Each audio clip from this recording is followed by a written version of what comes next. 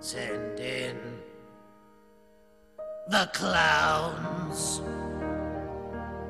Those daffy, laffy clowns. Send in those soulful and doleful schmaltz by the bowlful clowns. Send in the clowns. Yeah, let's have a quick hug. Oh, Hug. Such hugs. We need hugs, not the Joker. Alright, welcome to the Wages of Cinema, everyone. It's been a little while since the two of us, Corey and I, have reviewed a movie for you, but there are no lack of thoughts about this new movie. So I'm going to move my laptop a little bit here. Move aside some of your stuff so you're recording good. Okay. Alright, so welcome to Wages of Cinema. I'm Jack. I'm Wifely Duties Corey. You did some duties today. Boy, did I. Alright, so the movie, of course, that we're talking about is the new Joker movie. Simply called Joker. As you can see, I'm not a lot happier. I'm giving the game away, aren't I? We don't know what they don't know what we thought of this movie. This movie's bad. Corey, tell them how you really feel. This movie's very bad. You know what? I can't even laugh anymore. On our car ride home, I was laughing at some things. I can't even hear the sound of my own laughter without thinking of Joaquin Phoenix laughing. This movie. If anyone thought the trailer was good like I did, because I liked the trailer and I thought the trailer made it look like a good movie, just watch the trailer. Corey, you're telling me that trailers lie? Sometimes a trailer can be cut to deceive an audience and to wring out every little moment that looks like it will have some meaning and purpose? In retrospect, I can't even believe the trailer got 2.5 deceptively edited minutes of quality out of this picture. Well, no, it's because you had no idea that the story that was going to fill it would be so empty and meaningless, yet packed chock-a-block full of its own meaning. Alright, but just to give you a little bit of background about this, so this isn't even really part of the what's called DCEU. Like, it's not, I don't think it's connected to any of the other recent movies, so obviously, I mean, you haven't seen Batman v Superman: Dawn of Justice. You haven't seen, Man of Steel, but you don't have to. Like, this movie isn't connected with those, to my understanding. Maybe, but so in this movie, we're kind of taking a trip back in time to a Gotham that oddly looks a bit like Newark. I'm kind of joking because I work in Newark, and I saw last year when they were they changed up Market Street, I think it is, and added all sorts of billboards and things to make it up, to look very 80s-y. Didn't have to change too much. Yeah, we saw them filming together one day, too. We actually saw them filming. Yeah, we saw them filming when we were going to a Devils game, and and I wonder if Ras Baraka ever sees this movie, he'll be like, oh, is this what my city looks like? I had no idea. But anyway, so the movie gives us this guy named Arthur Fleck. Joaquin Phoenix, of course, plays this guy who's, having mental issues, and the movie lets you know that immediately, it's just very obvious ways, and the movie even directly tells us, because he has, one of the scene with the social worker, and the movie is, you may have heard that it's a mashup of Taxi Driver and King of Comedy, and that is exactly it. And it's bad because it doesn't understand what made those movies work. as well as they did. And basically in the movie, yeah, you're watching this guy Arthur Fleck kind of spiral downward, and he already starts pretty down. He works as a clown for kids in hospitals and birthdays, and he gets fired because somebody else in his job gave him a gun, and he brings it with him when he's entertaining kids. He gets beat up, and there's something like that, and then he gets beat up again, but then he kills a few people, and then I sound like I don't know how else to describe the plot. He is sloshed under the boot of life.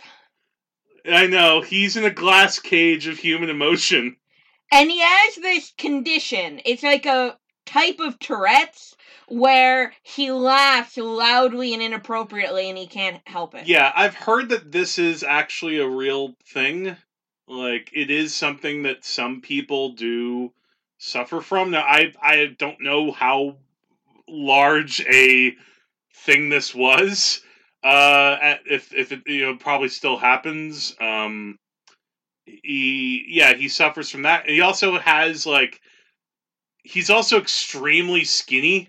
He's almost like he's literally like a skeleton figure.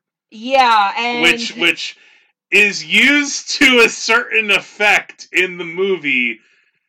Yeah, that involves, we get the point immediately because there's a point where they show Joaquin Phoenix without his shirt on and he's bent over and there's a shot that's just looking at his back and he's very kind of concentration camp looking. That starved rib cage is jutting out completely. And yet this is all just for him to show off what a lanky dancer he is. God, there is so much inappropriate dancing in this movie. And there's a moment where he starts dancing in this bathroom after a major event happens. And that was actually, it's about a third of the way in the movie, and that is where I realized, oh, they think they have something here with this. They think that this is deep, that he's doing this dance, and it's meaning something about the great anxiety and, but also his thrill in violence, I guess. Was that the idea? That he's reveling in his own mayhem? But it's so... I get it. I want to tell Todd Phillips, I get it. Joaquin Phoenix is skinny and bendy. I get it.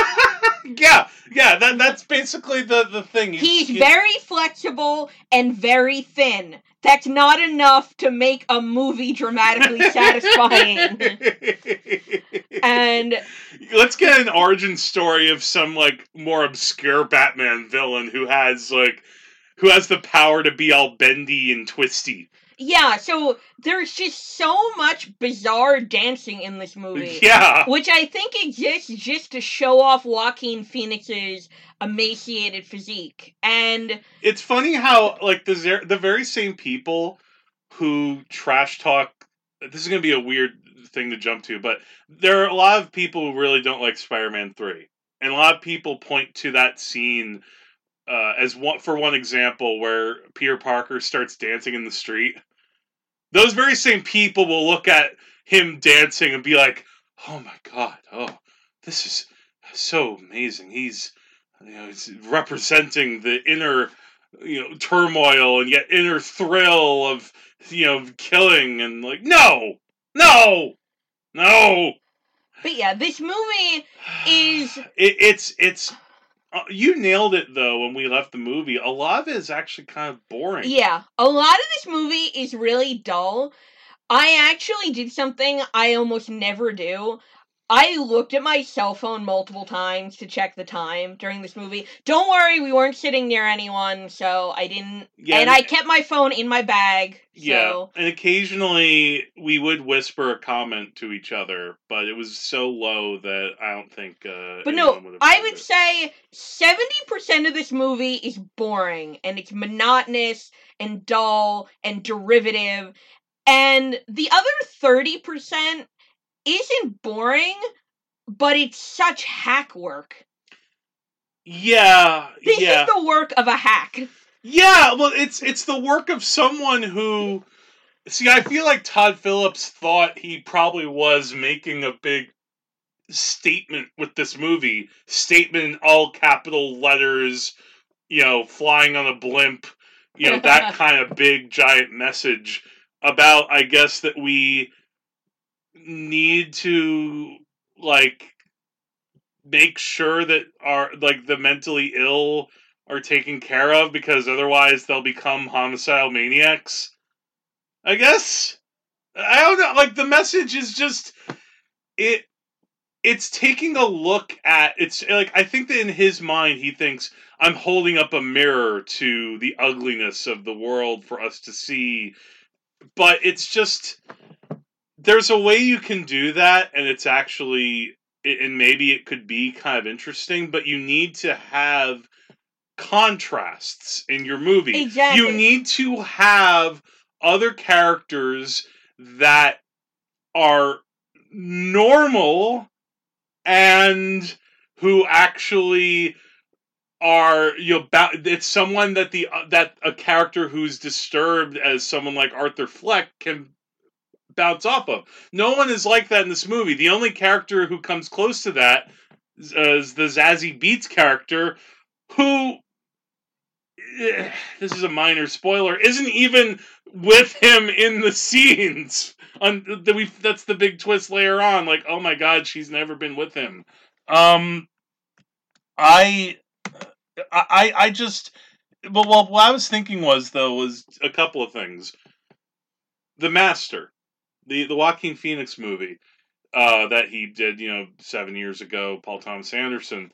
In that movie, his character is also very fucked up and, does a lot of running and, kind of, being very wild and out of control. But the movie, I think, it really does seriously try to probe why he's screwed up. And B, you have characters like Philip Seymour Hoffman and Amy Adams who he can bounce off of, and they're, and it in the world that they're in makes sense for this. In this case, everyone around Arthur is a complete asshole or kind of pathetic, like his mother, and because of that, there's nothing for him to really play off of except his misery. This movie's incredibly monotonous. Yeah, every scene is the same over and over again. I'm sorry to interrupt you. Yeah, so this movie is very monotonous. It's very one note. Every single scene in the movie looks exactly the same. Every single scene in the movie has the same lighting, the same color palette. There's an incredibly oppressive, incredibly monotonous score that sledgehammers you in almost every scene. It feels like you are walking in an endless funeral dirge, but even funeral dirge music is more interesting than this. Every single character is basically the same personality. Yes. So, God, I said to you when we walked out of this movie, I would title this movie, I Get It. Yes, I get it.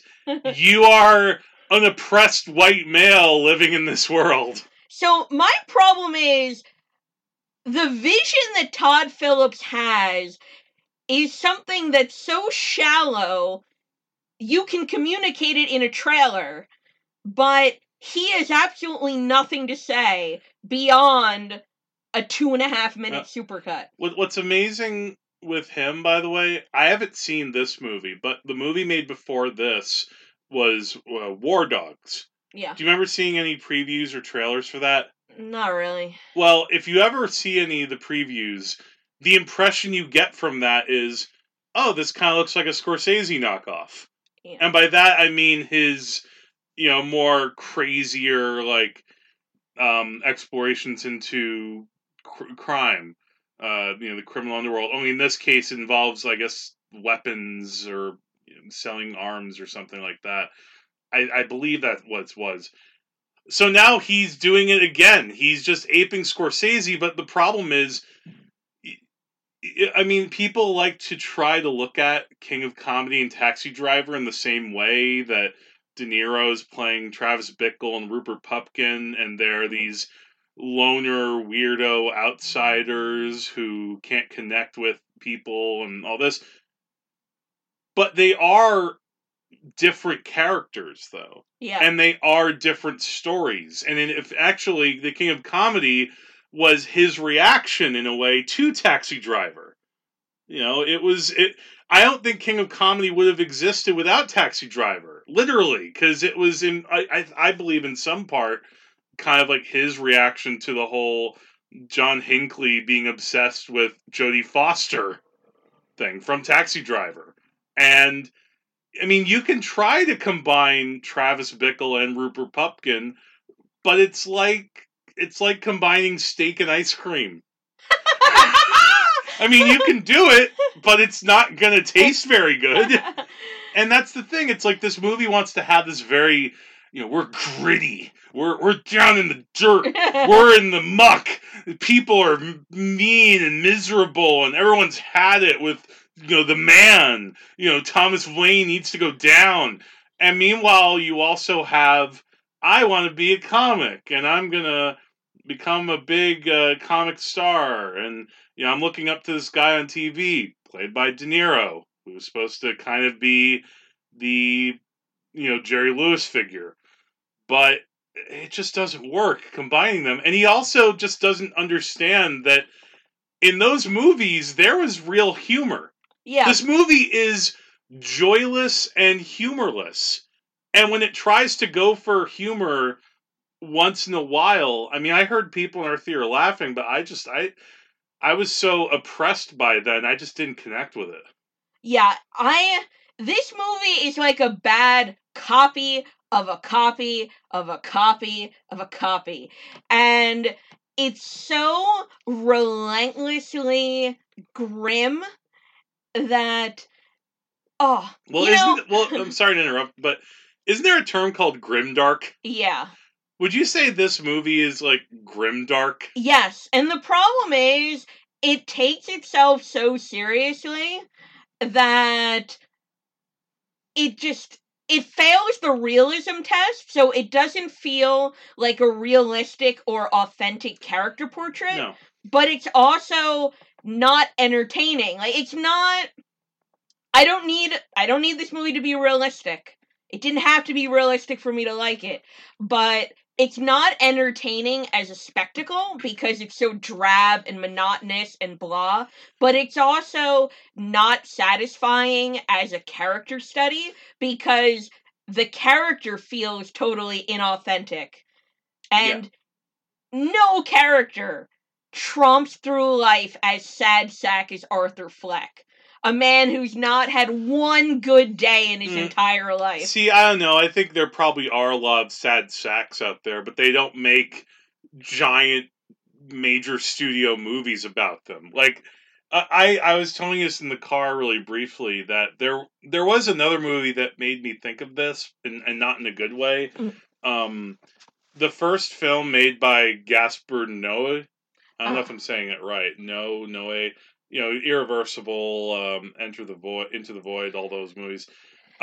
His first movie was this thing called I Stand Alone, which was also a movie where it just follows a guy who's a walking time bomb and is completely miserable, and that movie was bad for different reasons than this was. Well, but it was similar in that the main character was just such a sad sack loser, and there was nothing else there to the movie. And this movie's almost like a wannabe of that movie. Like, Todd Phillips, he also, I think in his head, he thinks, I'm saying something about, if I say these things, they mean something. We don't have money to help you anymore, Arthur. Our social, he goes to a social worker, and that shuts down. So that's supposed to be like, we don't take care of our mentally ill. Look what happens! And we elect people like Thomas Wayne who are unpopular for reasons. He doesn't actually get elected in the movie, though. No, and we'll get to that. That's actually a spoiler, although it's not in a way. Yeah. But these things, like, how about if you're going to have this whole subplot, or not even subplot, but this whole element of Thomas Wayne is running for mayor and he's looked at in a bad light, and people are, actually having protests in the street, and of course they have on clown makeup because for some reason, but they don't really address what Thomas Wayne, like why Thomas Wayne is looked down on. Yeah. They don't really address underlying issues in this movie. They just expect you to think, oh, they said this. That means it's important. Important thing happened. Yeah. Do you know, I have a weird comparison to make with this movie to another movie. Sure. All right. Now, this movie I'm comparing it to, I like that movie better than Joker. I was thinking a little bit of that movie Precious, based on the novel Push by Sapphire. I think I can kind of see that. Yeah, go ahead. I think I get what you mean. Because we saw that movie, and I haven't seen it since it came out in the movie theater, a decade ago? And I thought that movie had high-powered acting, but that movie also had the problem where it was just too much, and it almost lapsed into self-parody. Because the lead character, she's a teenager, she's incredibly poor, she's abused by her mother, her father rapes her, her incest baby has Down syndrome, she has AIDS, and at some point, it just becomes silly and ridiculous that this much is heaped on one person, and it's like, it's tragic enough that she's poor and, say, being abused by her mother. But no, her father's a rapist. Her rape baby has Down syndrome. She gets impregnated with another rape baby. She has AIDS. Yes, everybody got AIDS and shit. Yeah, I think she's poorly educated and, like, illiterate or something. She's very fat, and I'm just watching it, and I'm like, oh my god, you are ladling it on so thick. Yeah, and also the other thing too, fantasy sequences. You remember that in the movie? Yeah. That's something else that Precious has, these very big, like inner fantasies that are visualized by Lee Daniels, and it's that also is, I remember, being quite over the top, and that happens in this movie. Like, at one point, Arthur Fleck imagines himself is in the audience of the show that De Niro's doing. His character is Murray something. I'm forgetting the last name now. But that's so that happens, and that's a running thing in the movie. And you know what, though? That's so overdone. Yeah. This movie is, I would say that the one thing I'll say two things about it. I don't think I've seen a comic book movie that was this depressing. That's saying it. So in that sense, it is almost, I want to give it a point for that, but then not. And I'd also say that Phoenix is certainly acting his ass off. Literally. Ah! Hey, you should be a comic. But don't you have to be funny? Yeah, that's a line that the mother has to her kid. That's the one joke in the movie. Yeah, that is kind of like a decent joke. Like, the mother's, because he tells her, like, I want to be a stand-up comic. He's like, but don't you have to be funny? And it's like, yeah, that's actually true. I wonder if that line was a studio note.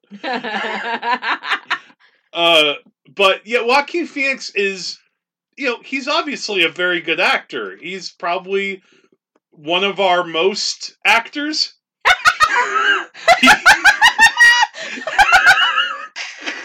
Whenever you see him, he's most acting his ass off. I mean, and sometimes that can be interesting when a director takes him in a slightly different direction. Like, you see something like Her, and Spike Jonze took Joaquin Phoenix's intensity and toned it down a bit. This, though, is just, it feels like, even though as much as I admired his performance, A, the material wasn't doing him any favors, and B, as I mentioned with The Master, he's done better work at this type of character. Yeah.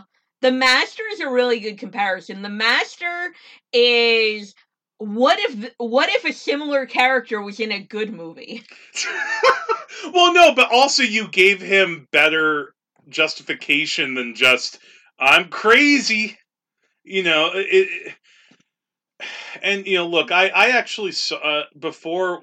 Actually, it was right after we got out of the movie. When I was in the bathroom or something, and I saw a few remarks that Michael Moore apparently saw the movie and loved it, and he used it basically as a thing, like the movie as a springboard to talk about why we don't take care of our mentally ill and how we let people go and like cause go and do school shootings, and this movie shows that. And I don't know if this movie has it might have that on its mind, but it's not communicating it well enough to make it seem like it's making an impact. Yeah, there's the message of this movie, or what this movie has to say, could fit on an index card with room to spare. Yeah. In big lettering. Yeah, in the big lettering that Joaquin Phoenix writes in. Yeah. And also, I think another problem, and this might sound like I'm being nerdy, but I don't think I am. I just don't know if you can have you can't have a Joker in a movie be good without Batman. That's a good point, that you need someone for him to play off of. Yeah. I mean, I don't know if my steak and ice cream comparison works there, but you need to have him play off of that type of stoic, I'm not going to take your shit type of character. And, so in this case, all you're getting is nasty, brutal, self-absorbed, poor me type of characterization. There's no arc in this movie. Exactly. And if you aren't going to have an arc, I'm not saying there are movies where a character doesn't have an arc, but even in I feel like even in Taxi Driver, it's subtle, but I feel like Travis has a little bit of an arc in that movie. I mean, you have to kind of look for it, but by the end of that movie, he does something that is kind of violent and terrible, but it's looked at as, wow, look at this heroic thing he did. He killed these pimps.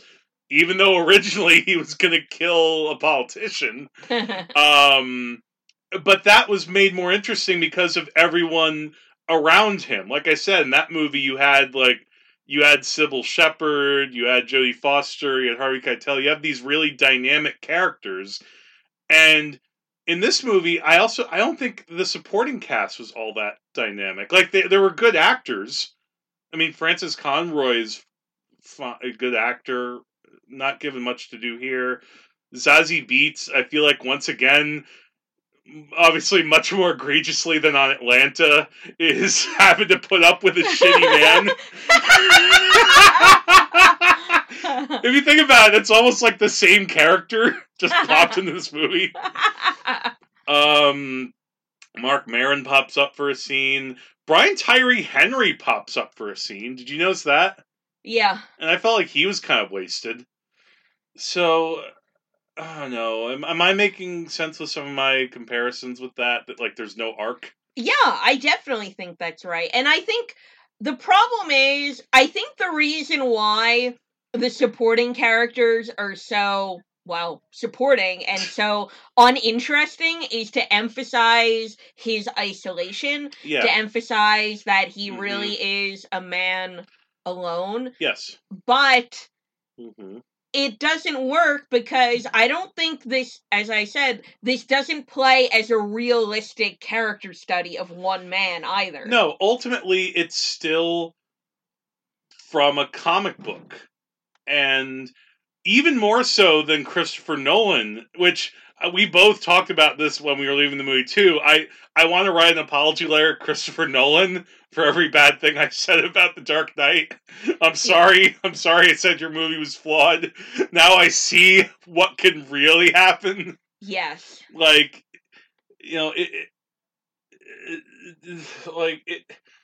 it was certainly way more interesting when I didn't know the Joker's origin. Or when I had to guess, the way that, like, instead of going to see this movie, just stay home and read The Killing Joke. Don't see the movie. The Killing Joke movie's not very good, but read the comic if you need a good Joker origin story, where you actually, because you remember that book, Weldall? Not really. Because in that story, he's also a stand-up comic, or trying to be, and not very good. But boy, did Alan Moore understand that you need to have that contrast, and you can't just have, Loner Man living in world. This movie should be called Loner Man. Oh, and one last thing too, like something else that that I like in other things with the Joker. I know I could bring up Cesar Romero, and I know that's not. I know you'll all be like, that's not serious, but good guy, love Cesar Romero as a Joker, but Jack Nicholson is the Joker, Mark Hamill's the Joker, even to an extent Heath Ledger's the Joker. They actually were quite funny.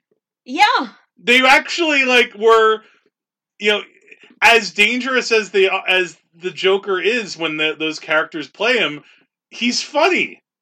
Yeah, and I think him actually being funny is important to the character, or if not funny, at least some type of charisma, because the Heath Ledger Joker isn't very, laugh out loud funny, but the Heath Ledger Joker has real charisma. Yes. You can understand why people buy into his crap, even if he does that terrible cliched thing of killing his henchmen.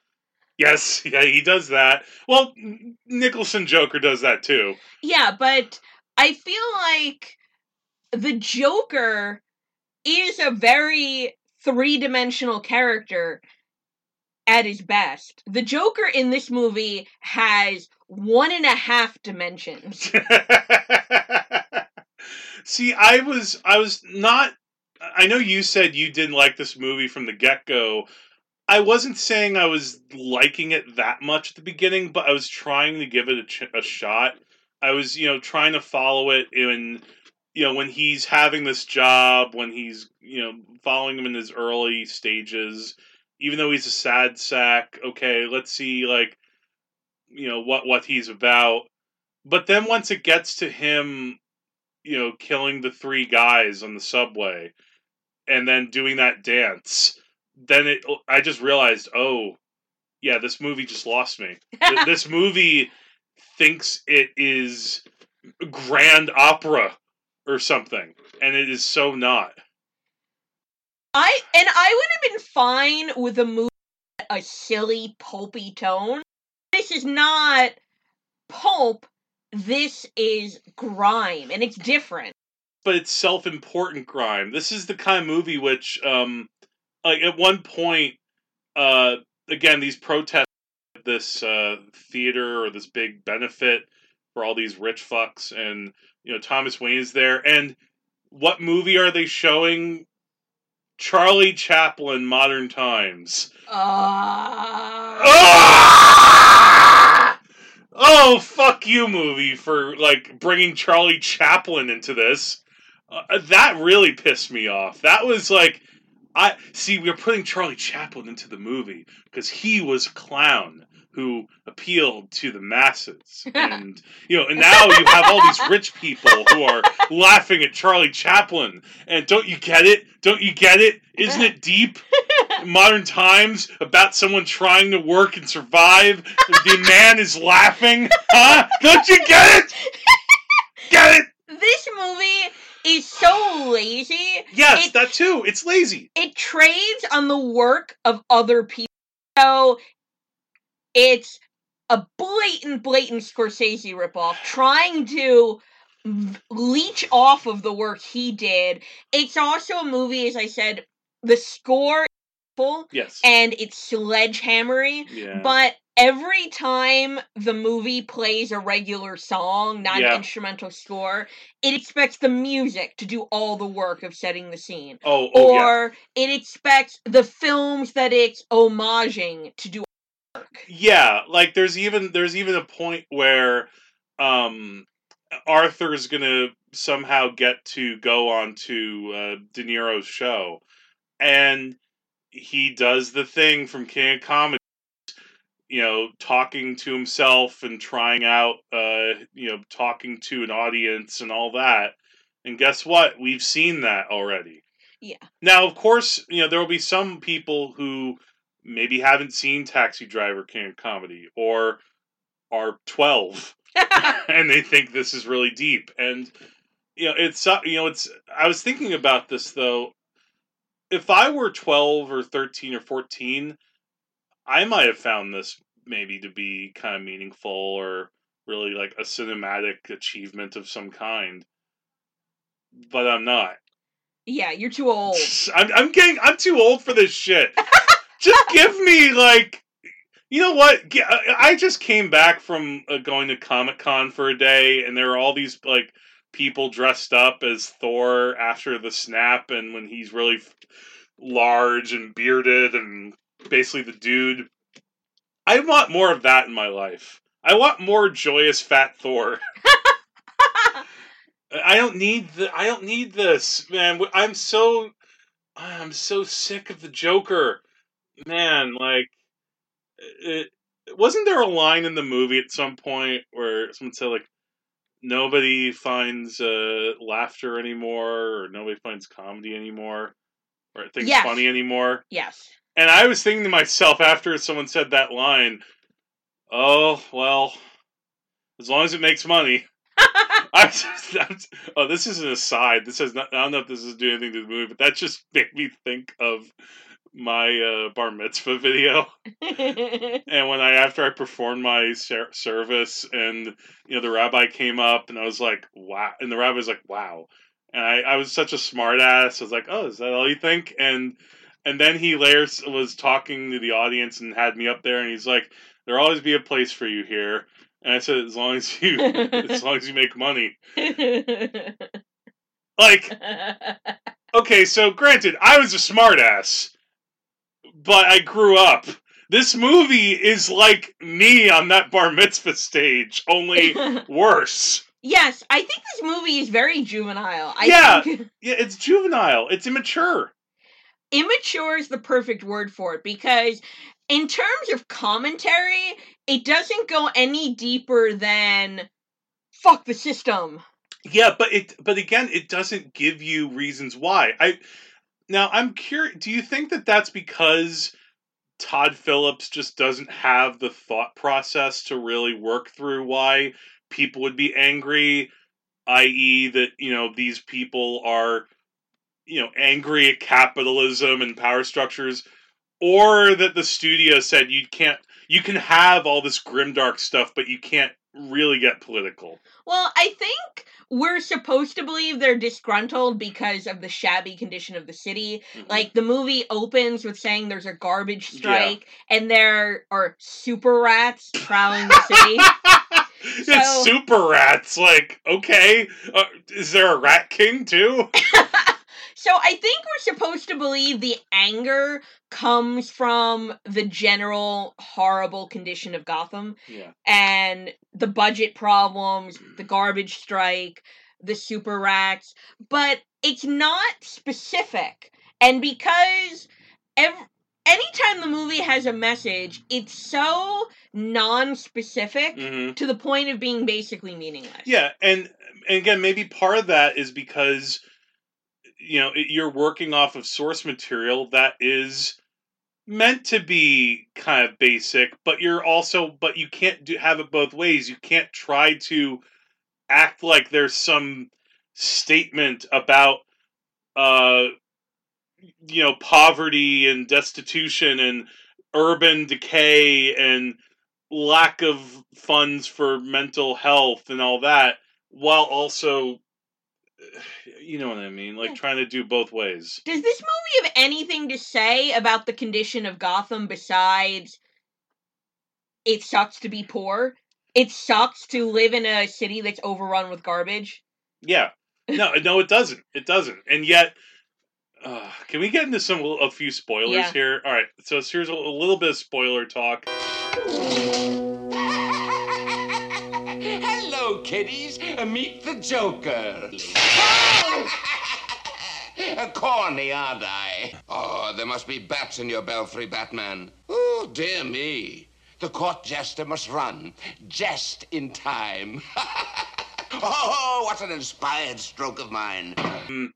When Arthur is on the show at the end, I thought that monologue was actually what made me hate the movie. Oh, the monologue was awful. Yeah, like, I was already kind of like, I don't really like this movie.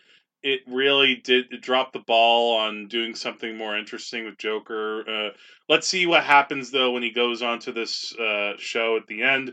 And it is the worst version of what could have happened with that scene. Yeah. Where he just, he outs himself as the guy who killed the 3 men on the train, and and it becomes very confrontational between him and De Niro.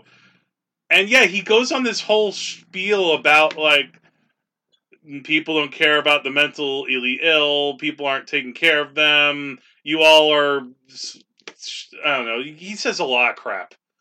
And it's just, I feel like if I want to read this stuff, I have Twitter and I have Reddit. I can look on there and look that stuff up. Oh, but the best thing, though, is, so after he, again, spoiler, kills De Niro live on the air, he's arrested, but then there's rioting happening in the streets. Because I guess everyone happens to be also watching the show, and somehow everyone is rioting because reasons. But the best thing is that at this very night, when all of these protesters and all of these rioters are causing mayhem, who happens to be going to the movies to see Zorro? Thomas and Martha Wayne and their little kid Bruce. And, oh my god, it appears that one of the clowns on the street follows them down a dark alley. Dead parents! Darkness! Dead parents! That's from Lego Batman, if you don't remember. They did it again! They did it again! We can't have a movie without Batman's parents dying! God! So bad. Oh, man. And that's part of what's boring about the movie, too. They try to get in this whole subplot involving Arthur's mother and how she worked with the Waynes, but, maybe did Thomas Wayne knock her up, and is he, like, the half-brother of Bruce? And you know what sucks in a way?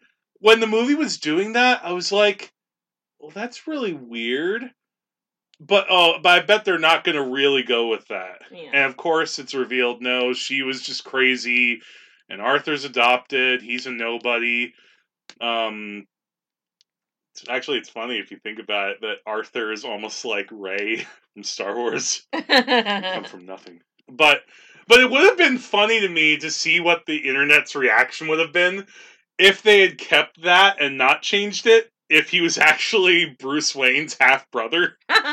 And then they would have to explain why Thomas and Martha Wayne had Bruce Wayne when they were in their 60s. Yeah, that's the other thing. They already look like they're our parents' age, and yet they have, like, this kid. And, this is in the 80s. So this is before, I think, you had all that, like, artificial insemination stuff.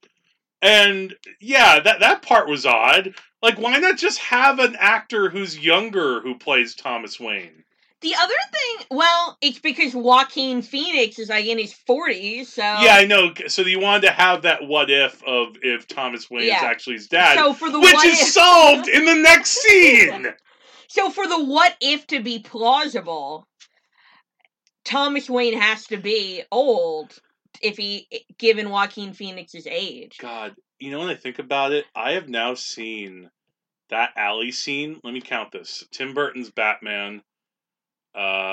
Technically Batman Forever, but that I won't count that. Batman Begins, Batman v Superman. They show it, and now they show it in this. This is the fourth time in my life I've seen Batman's parents die. No more dead parents. Hashtag no dead parents. You know what? This is minor in the grand scheme of how bad this movie is. No, please get into But- some small things. Why, in the two scenes that we see him, is Bruce Wayne such a blank little fuck? I mean, you know what though? what? That was actually one of the only scenes in the movie that didn't annoy me that much when, like, Arthur goes up to the gate at Wayne Manor and kind of has like this silent clown interaction with him. I kind of enjoyed that scene up until when Thomas Wayne shows up. I was fine with the scene until Arthur literally puts his hands on Bruce Wayne's face to twist his face into a smile, and the kid does not react at all. No, that was odd. Like, because you'd think that's before Bruce Wayne's parents are killed. Why is Bruce Wayne already an automaton? Yeah. I mean, if you were a little kid and some stranger reached through the security gate at your home, placed his hands on the side of your face, and pulled your lips up, do you think you would react to that totally placidly? No, I'd Yeah. call for my mom or something. I'd freak out. Yeah, who's this weird guy who just appears and puts on a red nose? And then starts groping my face. And he has no reaction. He's just totally... No, I know that is a small scene. Like I said, I was actually kind of interested in that scene because, for one thing, no characters were talking or saying lame expository dialogue. Yeah. And it was just like this nice little interaction. You're seeing Arthur almost not being...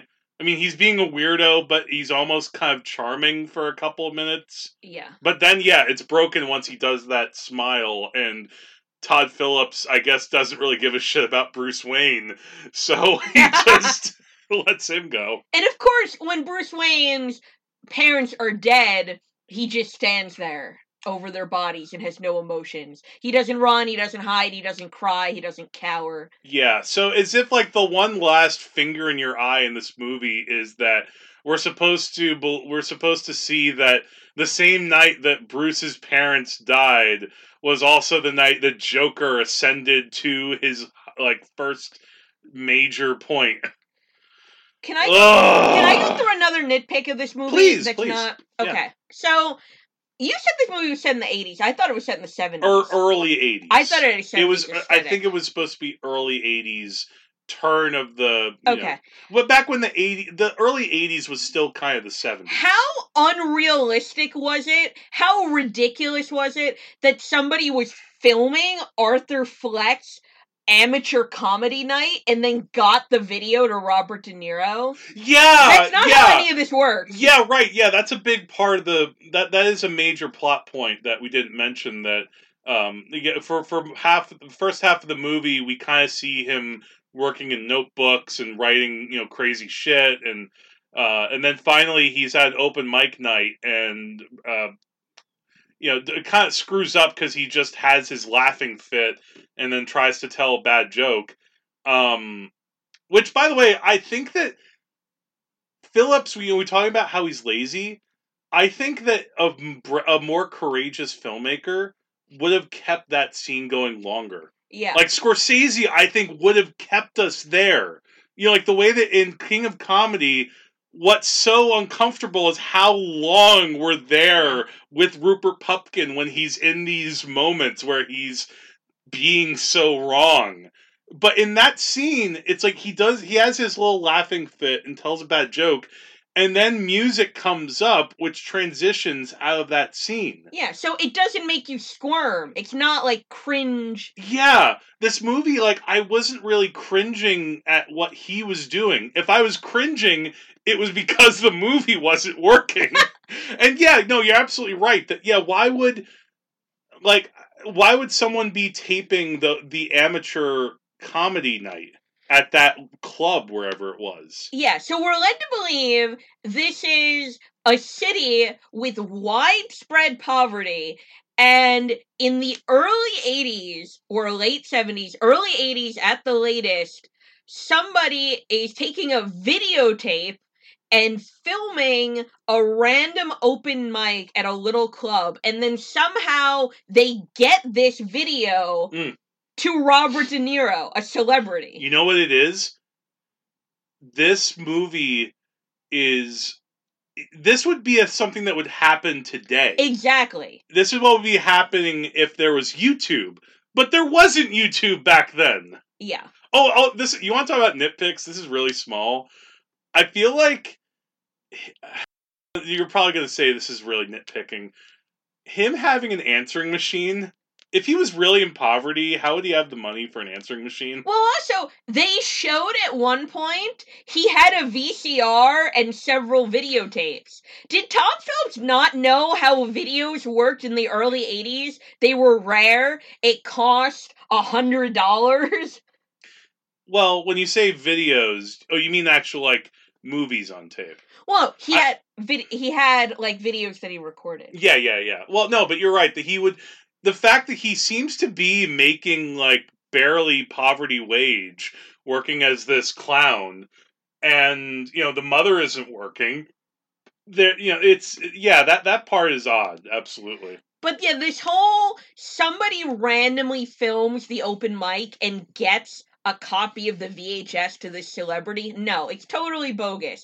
That's something that would happen now with the internet and cell phones.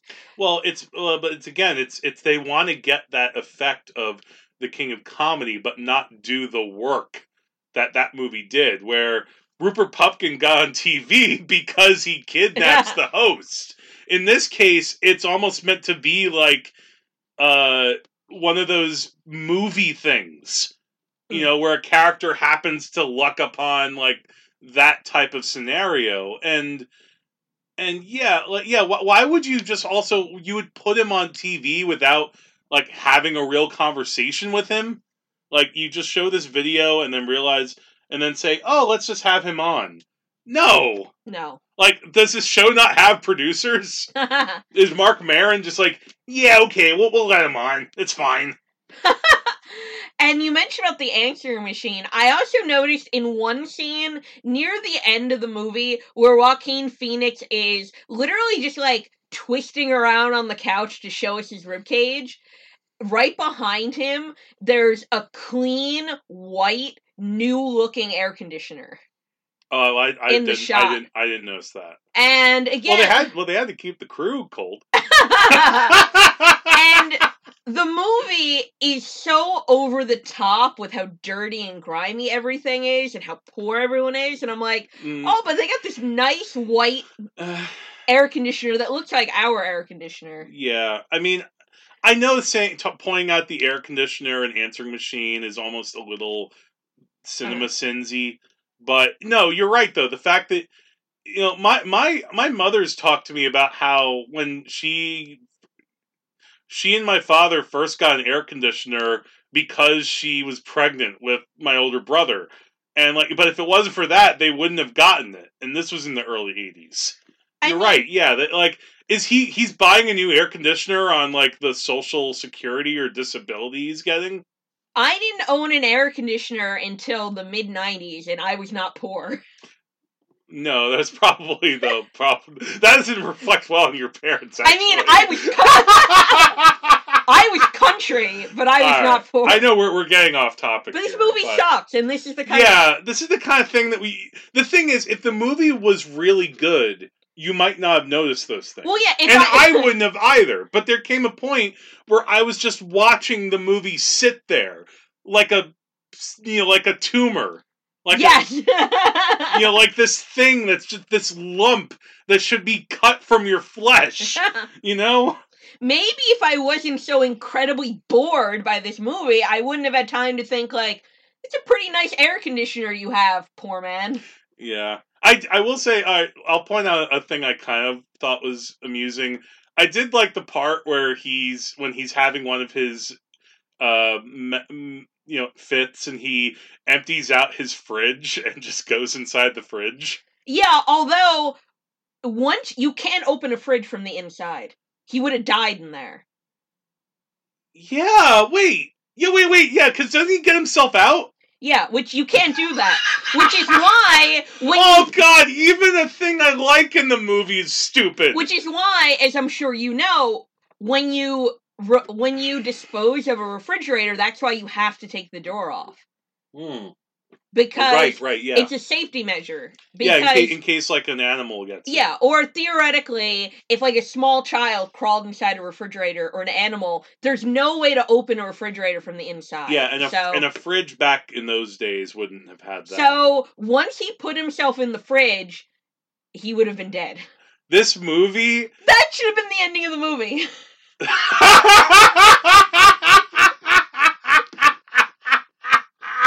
Yes, that could have been like, you end on the headline, man dies in fridge. Indiana Jones and the Kingdom of the Crystal Skull had a more logical use of a refrigerator than Joker. Yeah, this movie sucks. I don't know what else to tell you. And again, I'm not going to say that he's like the worst Joker in terms of acting, because that's still Jared Leto.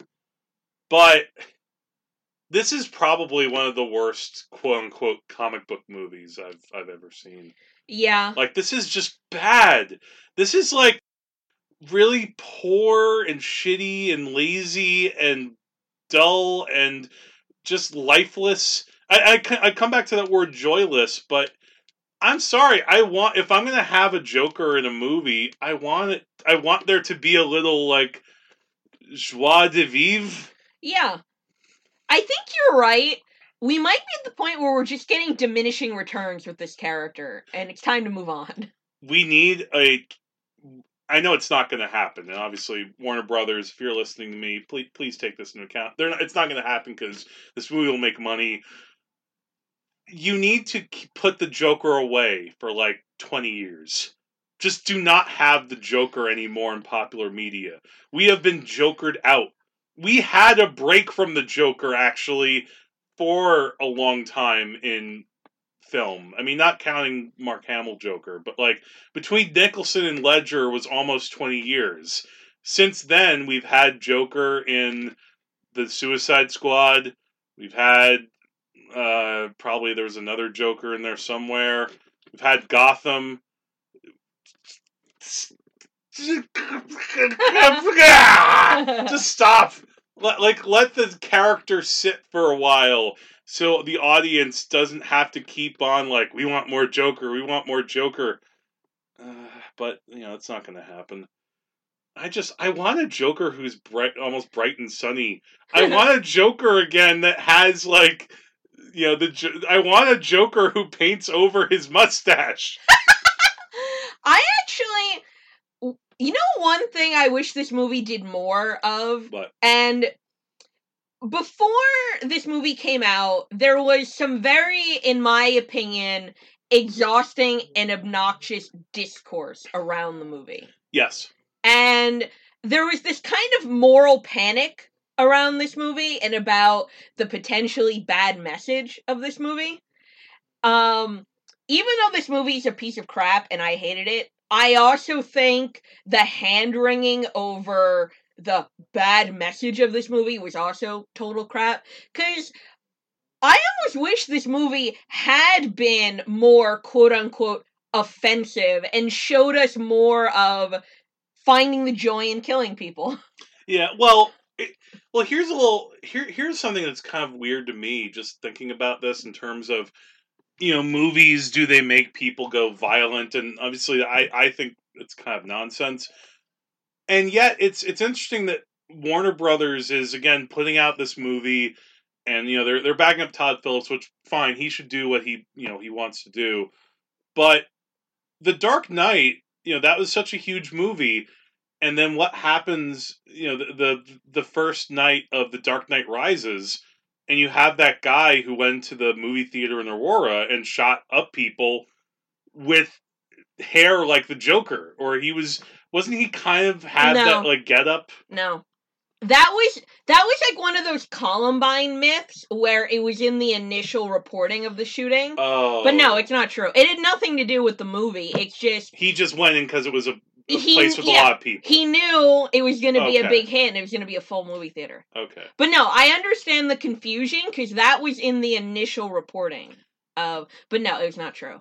Yeah, but I don't know. Yeah, so my point, I guess, doesn't hold up there. But that said, if someone watches this movie as if it would be an influence for them, quote unquote, to go do stuff, I don't see how that would happen. Like, even though I also don't think that the people who said, "Oh, Natural Born Killers made such and such people go out and kill people," at least I can kind of get the idea behind that, because that is a very disturbing movie in a lot of ways, and the way it's presented is very disturbing. This is just, Yeah, based on the BS hand-wringing about this movie, I thought the movie was gonna have more Joker gaining pleasure from murder, but that's not a big component of the movie at all. No, it's really not. Not really. Even towards the end, I mean, he does kill a couple more people, and he kills his mother. But yeah, it's meant to. We're supposed to, I think, see him as the victim, right? Yeah, and I do think this movie wants you to have sympathy for him and doesn't want you to have sympathy for the people he kills.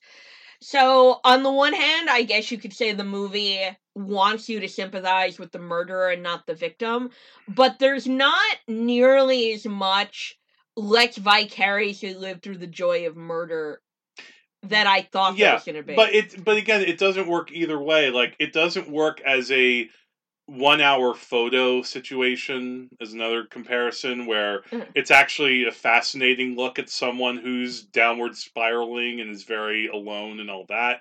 But yeah, they also take out the joy the Joker gets in, killing people. I mean, I can't have a scene where he buzzers someone to death. I must say, though, when I know you didn't like this scene, but near the end of the movie, where they show the Joker dancing in his, bright suit to, what's that song, Rock and Roll Part 2? Oh, yeah, yeah. I actually liked that, 20 seconds of the movie, and I was like, this could have, if this actually led to something, I would have liked it. It's like the lead up to a kill. But it doesn't lead up to something. No, what happens it's there as a shallow moment of, oh, isn't this cool? He's dancing on the steps. I think, yeah, if that had been in another movie, or if maybe that had been in the context of something else, I would have enjoyed that more. But the context around it wasn't good. No, and that's the one time when the stupid dancing was actually kind of justified in plot, and it's broken up because the cops see him and he has to run. Yeah, and that was kind of dumb too. So, I know this is going to sound weird, but if this movie had more let's enjoy watching the main character kill people, maybe it would have been less boring. I know, and I know that I know we're probably never going to see, the Joker dancing to Prince and fucking up paintings like he did in Tim Burton's Batman. I know that now we're probably moviegoers are like, oh, that's cheesy. We don't like that. But you know what? I like that shit. I like having a Joker who is kind of enjoying the chaos he's bringing. And in this, it's not. He's not enjoying his chaos. He's he's mentally, he's just.